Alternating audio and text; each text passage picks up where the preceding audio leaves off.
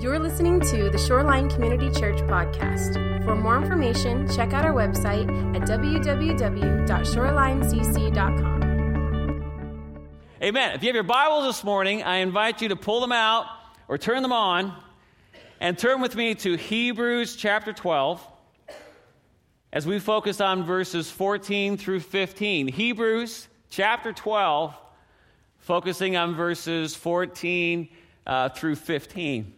If you've been with us and you haven't noticed, we are in a series called what? Game Plan series, okay? And if you're with us in the first week we talked about the coach and about how important it is to have the right coach and how the coach feels about us. This is, of course, is God. Then week 2, we talked about the play. And this was about hearing God. And it answered the question, does God speak to us? And the answer to that is, yes, he does. So how do I hear God? How do I walk in that? And then last week, week 3, as we hit the halftime mark, we talked about the position. And there we talked about what is the will of God for my life? How do I discover it? How do I walk with God? And how does that interact with all the players around me? 3 very key things. Now today we're coming to a part that, just in all honesty, as I planned this out and looked at this and realized this was something that the Lord wanted us to talk about today, it was a message that I wasn't really excited about. Have you ever had to kind of talk about something and you're like, I'm not really excited about this? Am I the only bad person here today? Our topic today is team conflict. Yay! Team conflict, because conflict is something that it's a part of life. How many of you have ever experienced conflict? Do you see my nose? I had conflict with the mountain we talked about earlier, okay? So conflict is part of life, and especially when you walk in a team and you operate in a team, conflict is something that you're going to face. And if you haven't faced it yet, you can run, but you can't hide. Nowhere to run, right? You can't get away from conflict. It's going to come at your door if you haven't faced it. It's something that we need to deal with. But I'm here to tell you today that as I dove into this, I was surprised that I actually enjoyed this study, and surprising because I don't like conflict. How many of you are like me? You're like, I don't like conflict. That's not a part of what I enjoy. I've often had to deal with it. If you have kids, you're going to deal with it. If you have friends, you're going to deal with it. If you work, you're going to have to deal with it. And I don't shy away from it, but it's not something that I enjoy. It's like something that you have to deal with to get healthy. And I think especially for us now, we're in what many have called an age of conflict. Just to state the obvious, when you look at our society, at least in my lifetime, I struggle to think of another time when we've been more divided, when we've been more in conflict as a culture. Politically, we're divided. The fights are vicious and rampant. No matter who you vote for, what side you're on, the division is immense. Even relationally as a culture, divorce and isolation are at an all-time high. And so much so that even the generations that are coming up behind us, there's this fear of commitment to relationship because there's such a lack of hope that they see out there. Relationships breaking down. Struggles, difficulties. And even within the church, within the body of Christ, there's often so much division among us, right? Years ago, I remember as a kid, if someone said that they were a Christian, it didn't really take a lot of definition or a lot of analysis or a lot of conversation for people to know what that meant. But when you walk downtown Seattle today, or you're working the coffee houses, or you're just talking to people, and it becomes known that you are a Christian, the question that's either spoken or thought is, well, what kind of Christian are you? Are you one of those angry Christians that pickets outside? I was in the coffee house and there was an angry picketer out there, and I was like, no, don't do that. Or are you one of these gentle Christians on the other side where everything's good, it's all good, it's all good, it's all just grace, and nothing really matters? Are you a conservative Christian? Are you a liberal Christian? Are you a Christian that believes in going to church, or a Christian that believes you shouldn't go to church? What does that mean? What does Christian mean? And so much to where even so many people, as they've tried to reach their friends, they've even taken that word Christian because it's been so used and abused and misinformed that they've even thrown that out and said, I'm just a Jesus follower. I'm following Jesus. Have you ever been there and been like, man, words are so difficult anymore because we're so divided and so watered down. But unfortunately, as the body of Christ, this has all moved us to a point of retreating. You know, one of the books that I've been reading in preparation for this that I highly recommend, if you're struggling with how do I engage in a culture that's so divided and so at rage, Ed Stetzer has written this book called Christians in the Age of Outrage. And as we look at this division and look at everything going on, here's what Ed Stetzer answers. He answers the question of why are we so divided? He says, one of the major causes, I believe, for this age of outrage is that religious and cultural consensus has evaporated. One of the reasons, religious and cultural consensus, unity, it has evaporated. And we see this when we look on social media, whether it's Facebook or Instagram or Twitter, we see just these worlds that are just raging. Now, I love social media. I'm on there. You can see a picture of me skiing on Friday if you go on there. It has some wonderful things. I connect with family on there that are spread all over the world. It's a wonderful tool. But on the darker side of social media, it's become this place of hit and run. It's given us the ability where we can reach out from great distances and inflict great pain on somebody that we don't even know, and we don't even have to stay around to continue the conversation or to be a part of the consequence of the pain that we've inflicted, right? And we know this. So guilty of hit and run, and at times, even the body of Christ, those who claim to know Christ become guilty of this. See, we're in a culture that is more obsessed with being first to have an opinion rather than being careful to have the right opinion, amen? See, an informed and carefully thought out opinion. We're so obsessed with doing something that we often forget to act in the way that God's called us to act. How's God called us to act? He's called us to act justly, to love mercy, and to walk humbly with our God. Think about that. God has called us to act justly, to love mercy, and to walk humbly with our God. But unfortunately, as a result of all of this, through their findings and through their research, Ed Stetzer has found that the majority of Christians, they've actually shrunk back, either out of fear or shame at the way some Christians engage poorly with their opponents. These believers have adopted silence and retreat as their default state. Out of fear, I don't want to be associated with that. That's not what it means to follow Christ. We want to say something, but we don't want to jump in and be associated with that. Have you ever been there? Every day for me. I see things happening. I'm like, God, how do I engage? What does this mean? Because has God called us to engage with culture? Yes, God's called us to engage. So today, my goal in laying this out and having this family conversation about team conflict with us is that this would encourage you and it would show us how to walk and how to be Christ alive to so many people around us. How do we engage with this? How do we walk in this? As we look at how do we love our neighbor, how do we step out, I think we have to look at the life of Christ. That's a good idea, isn't it? To look at the life of Christ and say, Jesus, how did you walk? Because Jesus was walking at a time that was filled with conflict as well. When you look at the period in history that he stepped into, massive conflict. But when they asked theologian and philosopher Dallas Willard, how would you describe Jesus? How would you describe how Jesus walked? Is it theologian? Is it master? Is it king? Know what word Dallas Willard used? Relaxed. He said, when I study the life of Jesus, the word I think of is relaxed. That's peace, isn't it? So as we walk through this and as we begin this conversation about how we walk through team conflict, I'd like for you to just take a moment and just invite the peace that comes through Christ. And just to breathe in and say, Lord, speak, your servants are listening. In a life and in a culture where there's so much heartache, so much division, so much separation, we need your peace that passes all understanding to flood our hearts and our minds, to renew us so that we can walk justly, love mercy, and walk humbly with our Lord. And we give you thanks now. We receive it from you. And everyone said together, amen, amen, amen. So let's dive into our text today. Hebrews 12.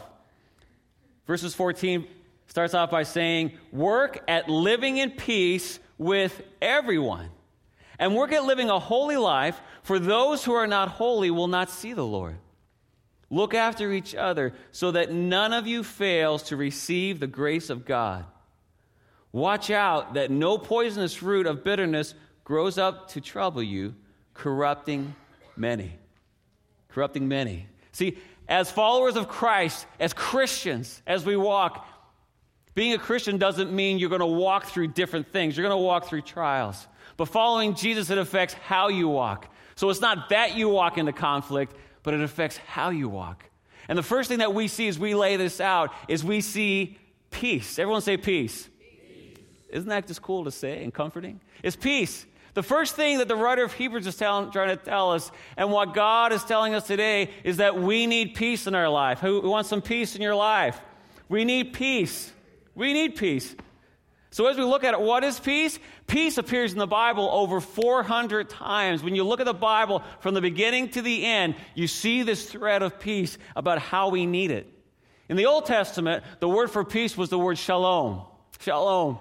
And what that means when you look into the definition is it means a total well-being, prosperity, and security associated with God's presence among his people. And it's linked in the Old Testament with the covenant.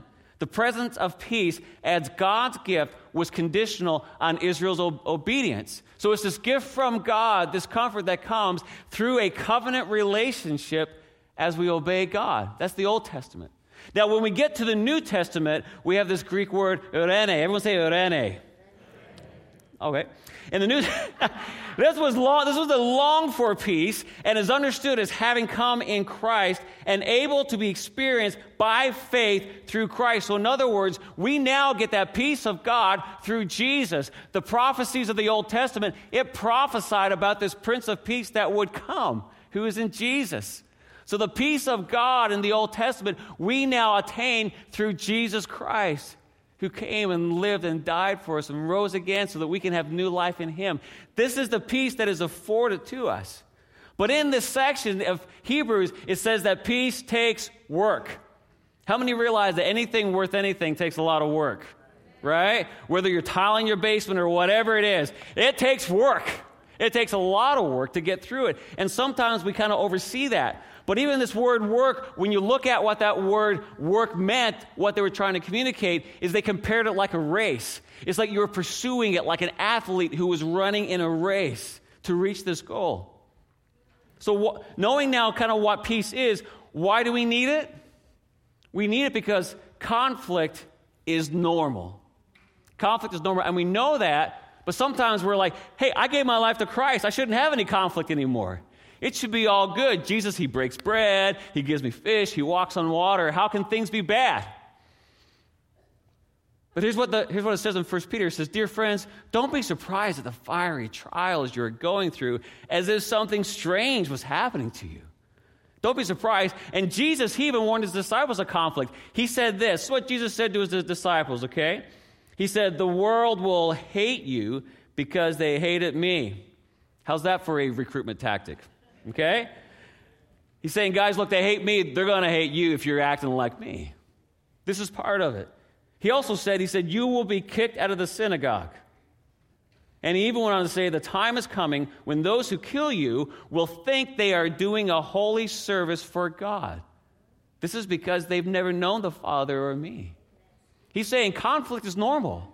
You're going to hit it. You're going to come across it. Don't be surprised. But he's also saying that as you hit this conflict, peace is essential.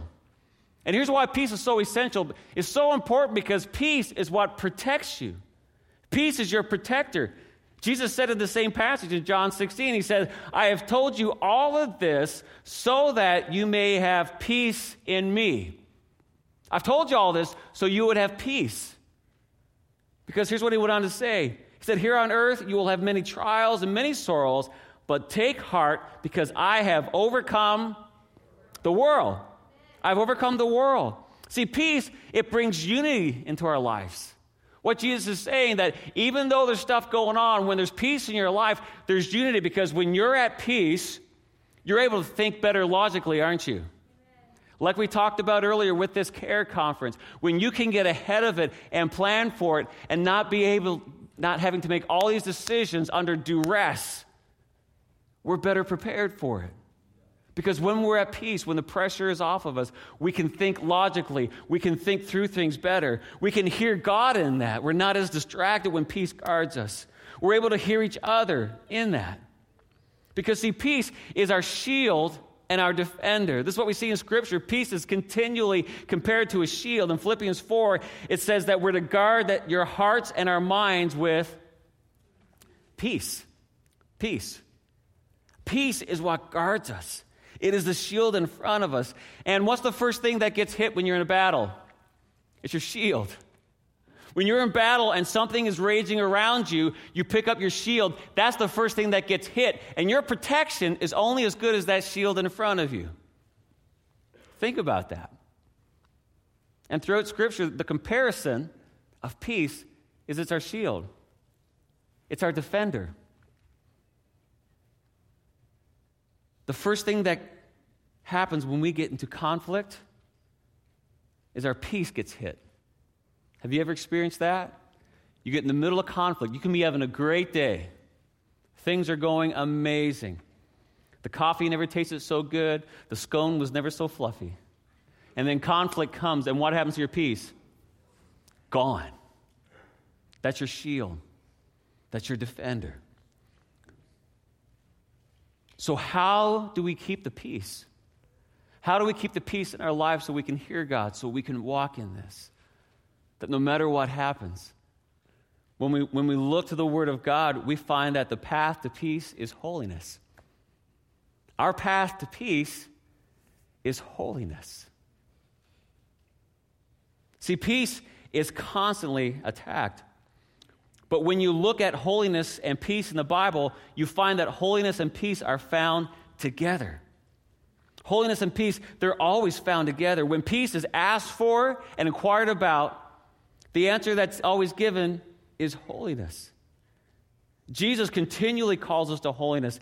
And the writers of all the letters are constantly talking about that call to holiness, how we're to live our lives. Because, see, holiness is a mark of the presence of God in our lives. Remember Moses in the burning bush?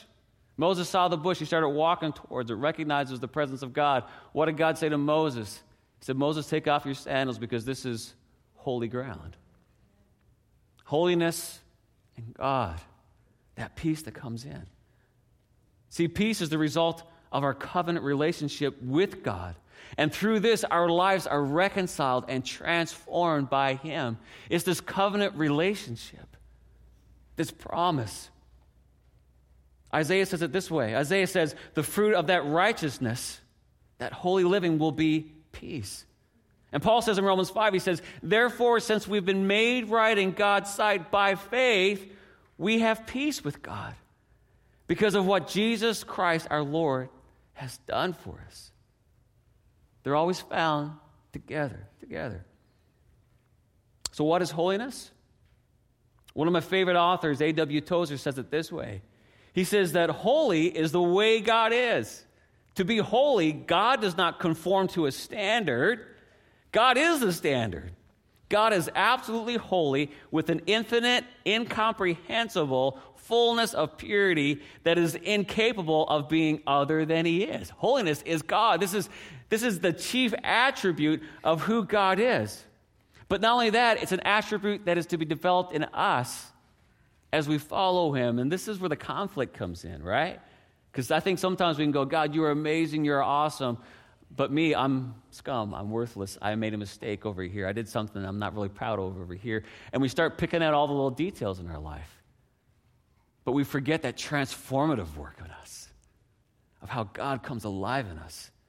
This is what Jesus is calling us back to. Because the holiness is the chief attribute of God, the quality to be developed. But when we look at that word actually means to separate. See, fundamentally, holiness is a cutting off or separating from everything that is not God, everything that is unclean. It's that consecration to what is pure.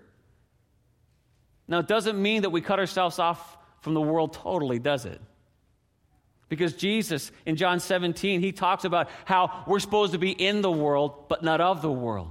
It's that holiness of God being transformed and worked out in our lives. But we're still called to go and reach the world. We're still called to be in the world. But to do that, that holiness needs to be alive in us. But holiness is the result of a transformation of our lives through Jesus Christ.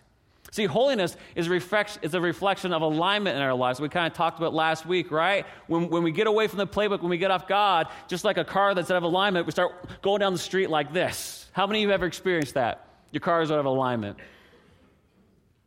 Right? And then we come into the auto body shop and we align ourselves with the Word of God. And then all of a sudden, driving's easier. When the car is out of alignment, it's a lot more difficult to control, isn't it? This is what holiness does. And the other side of it is that most people that I've talked to, that they have a gripe against Christianity, or I'll be talking to somebody and Christ will come up and they'll say, "You're not one of those Christians, are you? Oh, I hate Christianity." And I say, "Well, tell me about that. Why do you hate Christians? What does that mean?" And then they describe something that has nothing to do with Christianity. Have you ever been there? And you look at them, and their mind and their shape, their worldview is being shaped by something that's not even Christ-like. It has nothing to do with Jesus. As we walk with Christ, we are transformed. That's where the word Christian came from, because people knew Jesus, and then they saw people following him, and they said, they're just like Christ. They're just like him. It's that work of transformation in our lives. When we are not pursuing it, we confuse people. This is why confession is so important. Not just to God, but also to others. Because when we claim to be a Christian and then we mess up and we say nothing about it and just keep going, or maybe even embracing it, it confuses people. But when we mess up, and how many people have messed up? Okay? When you mess up, the response of a Christian needs to be, that's not what God would have me to do. I did that. I shouldn't have done that. I'm sorry. And especially when you're in front of people who don't know God and they're trying to seek God, they see you do something, whatever it is. I've confessed to a lot of non-Christians. Have you? And I've said, I know that you know I'm a pastor. I know that you know I'm a Christian. And my response there, that's not right. That's not what God would have me do. I've confessed to God. I just want you to know, I'm sorry. I'm walking in that, but that's not what God would have me do. Do you know what the response to that normally is? It's like, whoa. I just communicated something about who God is, and I also welcome and invited the walk of that. As we walk with God, Christians are going to make mistakes. Christians are not perfect people. Christians are people who are following God, walking after God, and inviting His Spirit to come in and transform us. But there's a process in that, isn't there? Right? When you give your life to Christ, you are immediately justified. It's called justification. It's a big theological term that simply means when you confess your sins to the Lord and say, God, I'm following you. I receive Jesus as my Savior. You are immediately justified in Christ. You are a new creation. All things are made new. The old is past, and a new day has come in your life. You're justified. You're with Him. That's amazing. Do you walk perfect after that? I haven't. You don't walk perfect after that. Then we walk into this process called sanctification, another big theological term, which simply means that we're in the process of God transforming us. Because here's the thing. When I came to Jesus, and at the age of 5, I went to Jesus during every Sunday school, okay? Because there's a lot of stuff. You wouldn't know what a 5-year-old can do back in Newfoundland. A lot of stuff. Every Sunday, I went. And as I grew, and as I developed, there was a lot of brokenness that began to happen in my life.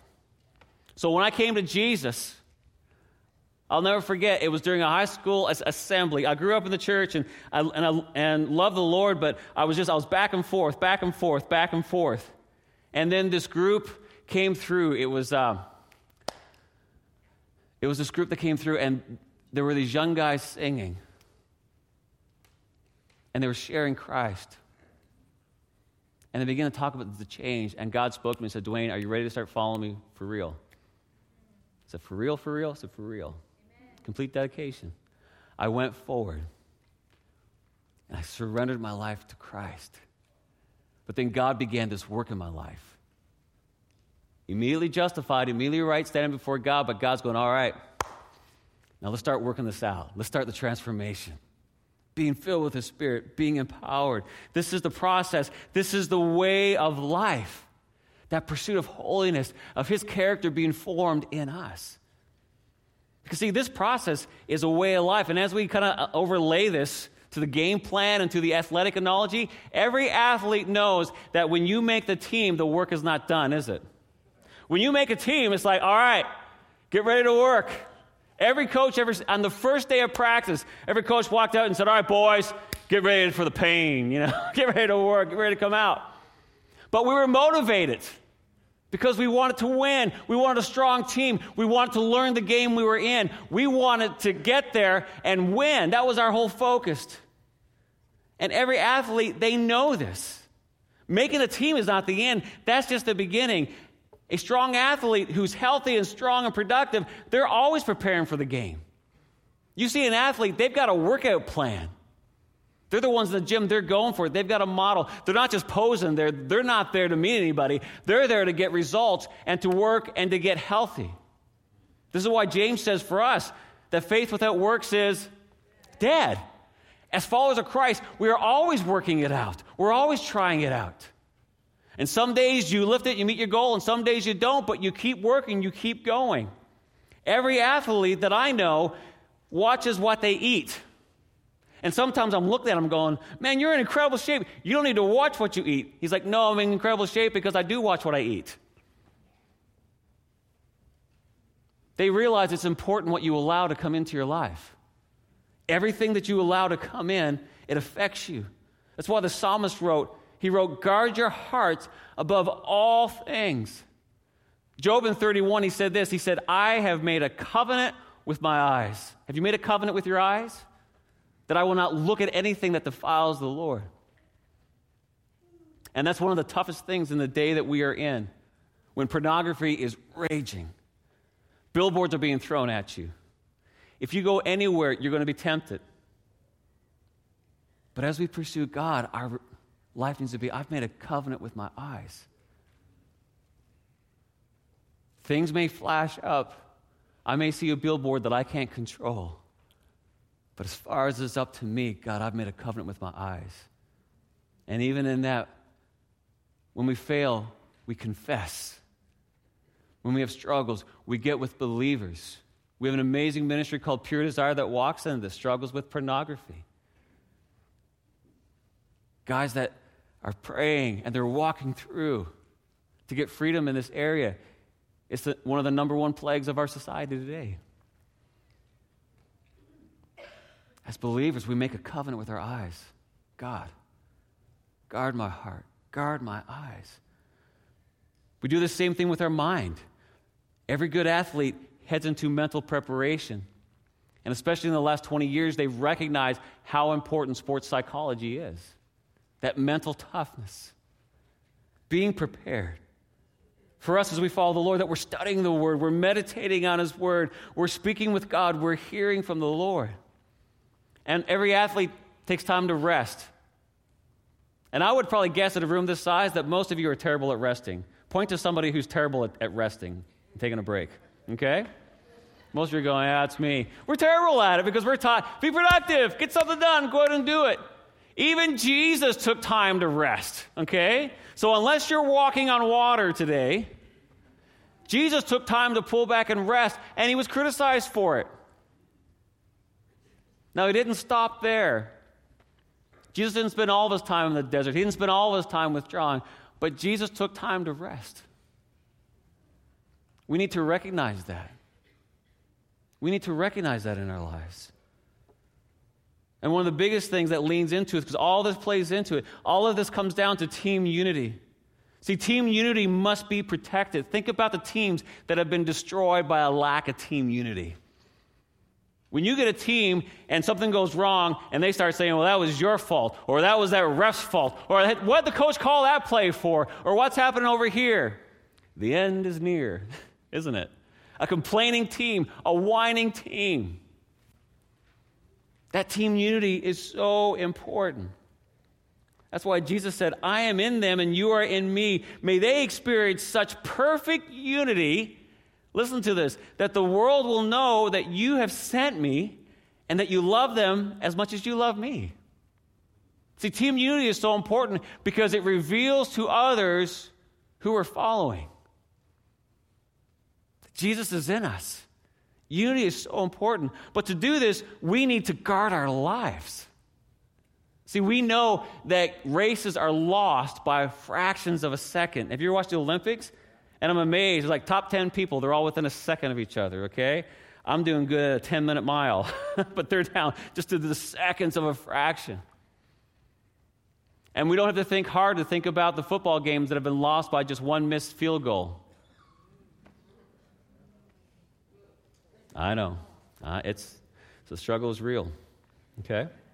We need to guard our lives because what we allow to come into our lives has the opportunity to disciple us. What we allow into our lives, and we see this throughout Scripture, especially in 1 and 2 Corinthians, whatever we allow in our lives has the opportunity to disciple us in some way. That's why we need to guard it.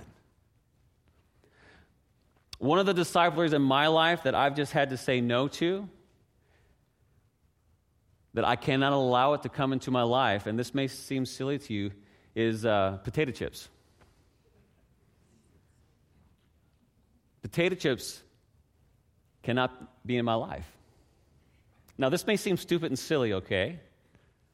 But for me, if a bag of chips comes in, even if my kids bring it in, I can smell it, I can find it, and there may be many of you out there that you can stop at one potato chip. You can get one potato chip and you're good. Not me. If I eat one potato chip, by the end of the night, the bag is gone, and I'm licking my finger, and I'm going in that corner to get that little piece of salt. Now, don't judge me. You've been there. Now, are potato chips bad? All right. Let me say this. Yeah, this is going to be a long sermon, isn't it? And I found this too. I don't consider myself old, but I'm older than I was, okay? And here's what I found. That I may have been able to eat a bag of potato chips when I was a teenager and no big deal, right? No, I'm talking about a bag, not this little, Costco size. But at my age now, I started eating that, man, the weight gain, it just happens overnight. The acid reflux. I'm being vulnerable. The acid reflux comes in. You start gaining weight. You start feeling bad. I start feeling sluggish. Do you know what happens to me when I start feeling that way? I start feeling bad about myself. I open my life to depression. Now, I'm not saying potato chips is the ultimate evil in the world. I'm just saying for me, this is personal today, okay? I'm just saying, as I dive in, I've noticed in this one area, as I've cut that out, and when I'm disciplined to stay away from that, life goes so much better. And that's just potato chips. Think about all the other things in your life. Because so many things, there are things in your life that we can't just have one. It sets a hook in us, and it destroys us, and it starts adding things onto our life, and it starts making us feel sick, but it tastes so good, so we keep eating it, we keep bringing the stuff in, we keep watching it, we're like, no one's going to know. Well, our clothes may be bursting at the seam. And then we start feeling bad about ourselves. We start feeling bad about our relationship with God, our relationship with others, and it starts with one. That's why we see in all this, we're like, cut it away. In Corinthians, it says, I have the right to do anything you say, but not everything is beneficial. I have the right to do anything, but I will not be mastered by anything. Do you know that your bodies are temples of the Holy Spirit who is in you, whom you have received from God? You are not your own. You were bought at a price. Therefore, honor God with our bodies. See, what I allow to come in is going to affect me. What I allow to come in as an opportunity to disciple me and to master me, and the physical and the spiritual are connected. We worship the Lord with our heart, mind, soul, and strength. Everything is connected, and whatever we open ourselves up to affects us. That's why Job said, I've made a covenant with my eyes because I don't want anything to get between me and God, and it's going to affect how I treat my family, how I love my neighbor. I'm going to treat people with respect. And when I mess up, I'm going to confess to a non-Christian and say, I shouldn't have done that. Please forgive me. That's not how God would have me behave. Do you know what would happen if Christians began walking in a way when they're convicted they did something wrong and they turned to their unsaved coworker, unsaved family member and said, I'm wrong, I want to confess to you, that's not how God would have me act, but I'm following Jesus. Because we're going to fall down, but it's important how we get back up. That's the transformative work of God in us. When we have a culture where it's okay to confess to one another, knowing that that brother, that sister, that friend, they're going to talk to us and say, you know what, I want to help you walk with Jesus in this. We're going to walk out of this. This is the way of Christ, that transformative work. That's why we lack so much peace in our life. But as we surrender our lives to God, and as our goal is not how little can I do and still get to heaven, see, it's not about that. It's about surrendering to Christ. This is not about fire insurance. I just don't want to go to hell. So how close can I get to God, over here to do these things I really want to do, but still be right with God? Does any relationship that you operate that way work? If you marry somebody and go, I want to say how little I can love you and still stay in this marriage. All right? If anybody said to that about one of my kids, we'd be postponing something, wouldn't we? I'd be calling Stephanie saying, Stephanie, you need to help me walk this through here. That's not how we work, even with each other in friendships. How little can I be your friend and still be a best friend? How little can I give at work and still have a good job? How little can I give to this but still look good on Facebook? And I think so many times we want to get the good selfie, and then whatever happens after that, who cares? As long as it looks good to everybody else. Put it on Instagram. I put up a good tweet today. Read my Bible. It's that life transformative work. And this is the source of our peace, that transformative work of God in our lives, in His holiness. Because see, as we live our lives surrendered to God, being transformed by Him and pursuing and receiving the holiness that He allows through His Holy Spirit in our lives will be marked with His peace. And when we walk through our culture filled with the peace of God, we stand out. Something's different. This is the question that gets asked of those who walk with His peace. Because see, here's a powerful thing. One of the most powerful things about peace is that peace enables us to take the field. When it comes to walking out with God, peace is what enables us to take the field. See, peace is not the end of the mission. Peace is the beginning of the mission in our lives. This is what peace does. See, Jesus gave His disciples peace so they could go. Do you remember after the crucifixion of Jesus, they laid Him in the tomb and He rose again? Hallelujah. Where were the disciples found? Hiding. They were scared. Jesus just rose from the dead. And they're scared for their lives. They're scared of the Jewish leaders. They're scared of the Romans. They're afraid that someone's going to take their life. And they're hiding. So what does Jesus do? He walks in. He's like, don't be scared. And He says, peace I give to you. Peace I give to you. John 20, peace be with you. And then He says this, immediately after saying, peace be with you, Jesus says, as the Father has sent me, I am sending you. And with that, He breathed on them and said, receive the Holy Spirit. Now take the field, guys. Go. You've got peace. I'm alive. I've conquered death and hell. Take the field. I'm covering you with peace. You can walk. No weapon formed against you is going to prosper. Peace is not the end of the mission. Peace is the beginning. See, peace is the result of the presence of God in our life. Peace is the fruit of a transformed life. And not only that, when we look back at that Greek word, eirene, for peace that comes in, we find that in that definition, the latter part of that definition, it means that that peace comes with a responsibility. That when we experience the peace of God in our life, God is holding us responsible. It says, this gift of peace or reconciliation with God made available through Christ places an ethical demand on the Christian. It calls for the exercises of peace. Peace as a fruit of the Spirit is to be the goal of the Christian's dealings with others, and it marks our identity as a child of God. Peace. Are you hungry for peace today? Are you hungry for the peace of God that passes all understanding? To walk with Jesus, that even in the middle of a storm, Jesus was relaxed. He was at peace. And when they questioned him, he was like, why are you worried? I'm with you. Well, the waves are roaring.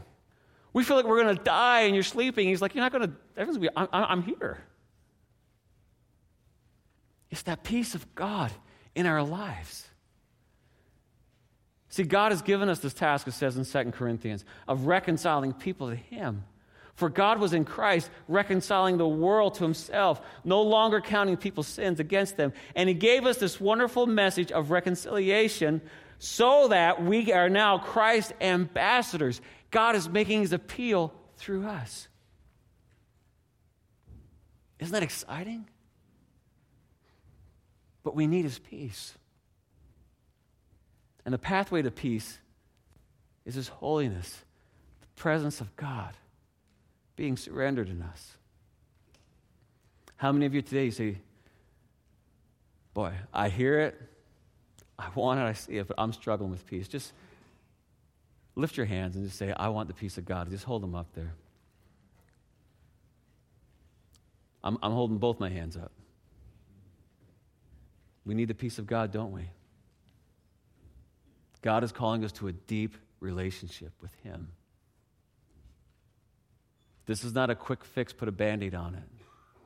Say the right prayer, and everything's going to go the way you want it. This is a peace in the midst of a storm, God walking with us as we allow our lives to be transformed. Just like an athlete saying, Lord, show me where the work is. Show me what I need to put in my body. Show me where I need to make a covenant with my eyes. There have been times over my life when God has pulled things out of my life that didn't make sense. There's been times the Lord has pulled people out of my life that didn't make sense. But as I look back, I recognize what the Lord was doing. There were things that were good things that were keeping me from the work that God was doing. God is there to transform us, to be alive in us, filled with his Holy Spirit, renewed. That's the life of peace. There's times I've canceled Netflix. Netflix has shows about Jesus on there. That's okay, right? Not if it distracts you. There's times I haven't gone to certain places that seem to be good, but it was a distraction. Because God is walking with you. And as followers of Christ, we need to say, Lord, speak, your servant is listening. Where are you calling me? What are you addressing in me for my good? See, when it says that all things work to the good for those who love the Lord and are called according to his purpose, that word good is transformation. And that's a great thing. That's a great thing. So as we head into this time of response, as you look at your listening guide, just a couple questions today. Ask yourself, where's my level of peace today? Am I feeling pretty full? Or am I feeling pretty empty? Is the gauge blinking saying you need to fuel up soon? Or your car is going to stop? Where are you today? Ask yourself, what resonates or stands out to me as I think about holiness? Am I committed to God's process and that work of sanctification? Knowing that he loves us, just like a good parent looks at their child and they go, you got to brush your teeth every day. It's time for a bath. I can smell you. Let mom brush your hair today. We're going to brush your hair today. That's what God wants to do. He just wants to wash you. He just wants to brush your hair. He brushed mine all out, but he wants to brush your hair. And he wants to come in and just care. That's the transformative work for the mission. Amen. Can we all stand together as we just prepare to respond? Stand if you can. And if the Lord's doing a work in you, you can just remain seated and you can kneel. But I believe the Lord wants to do that work to you today. That transforming of that care, that brushing of the hair, that saying, you're my child. It's time for a bath. Let's get some clean clothes on. I bought some new clothes for you. It's always exciting. Allow him to take off the old, put on the new today. Receive him.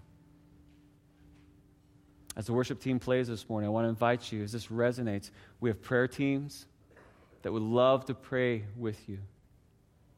People to process with and talk this through.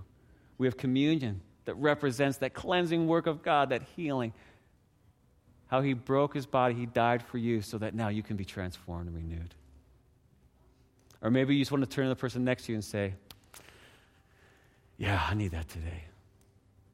Let's take these moments before we rush out of here just to say, Lord, I need to do this. I need to walk. I need to receive. I need to surrender. I need you to wash me today. Let's step out and respond to the Lord.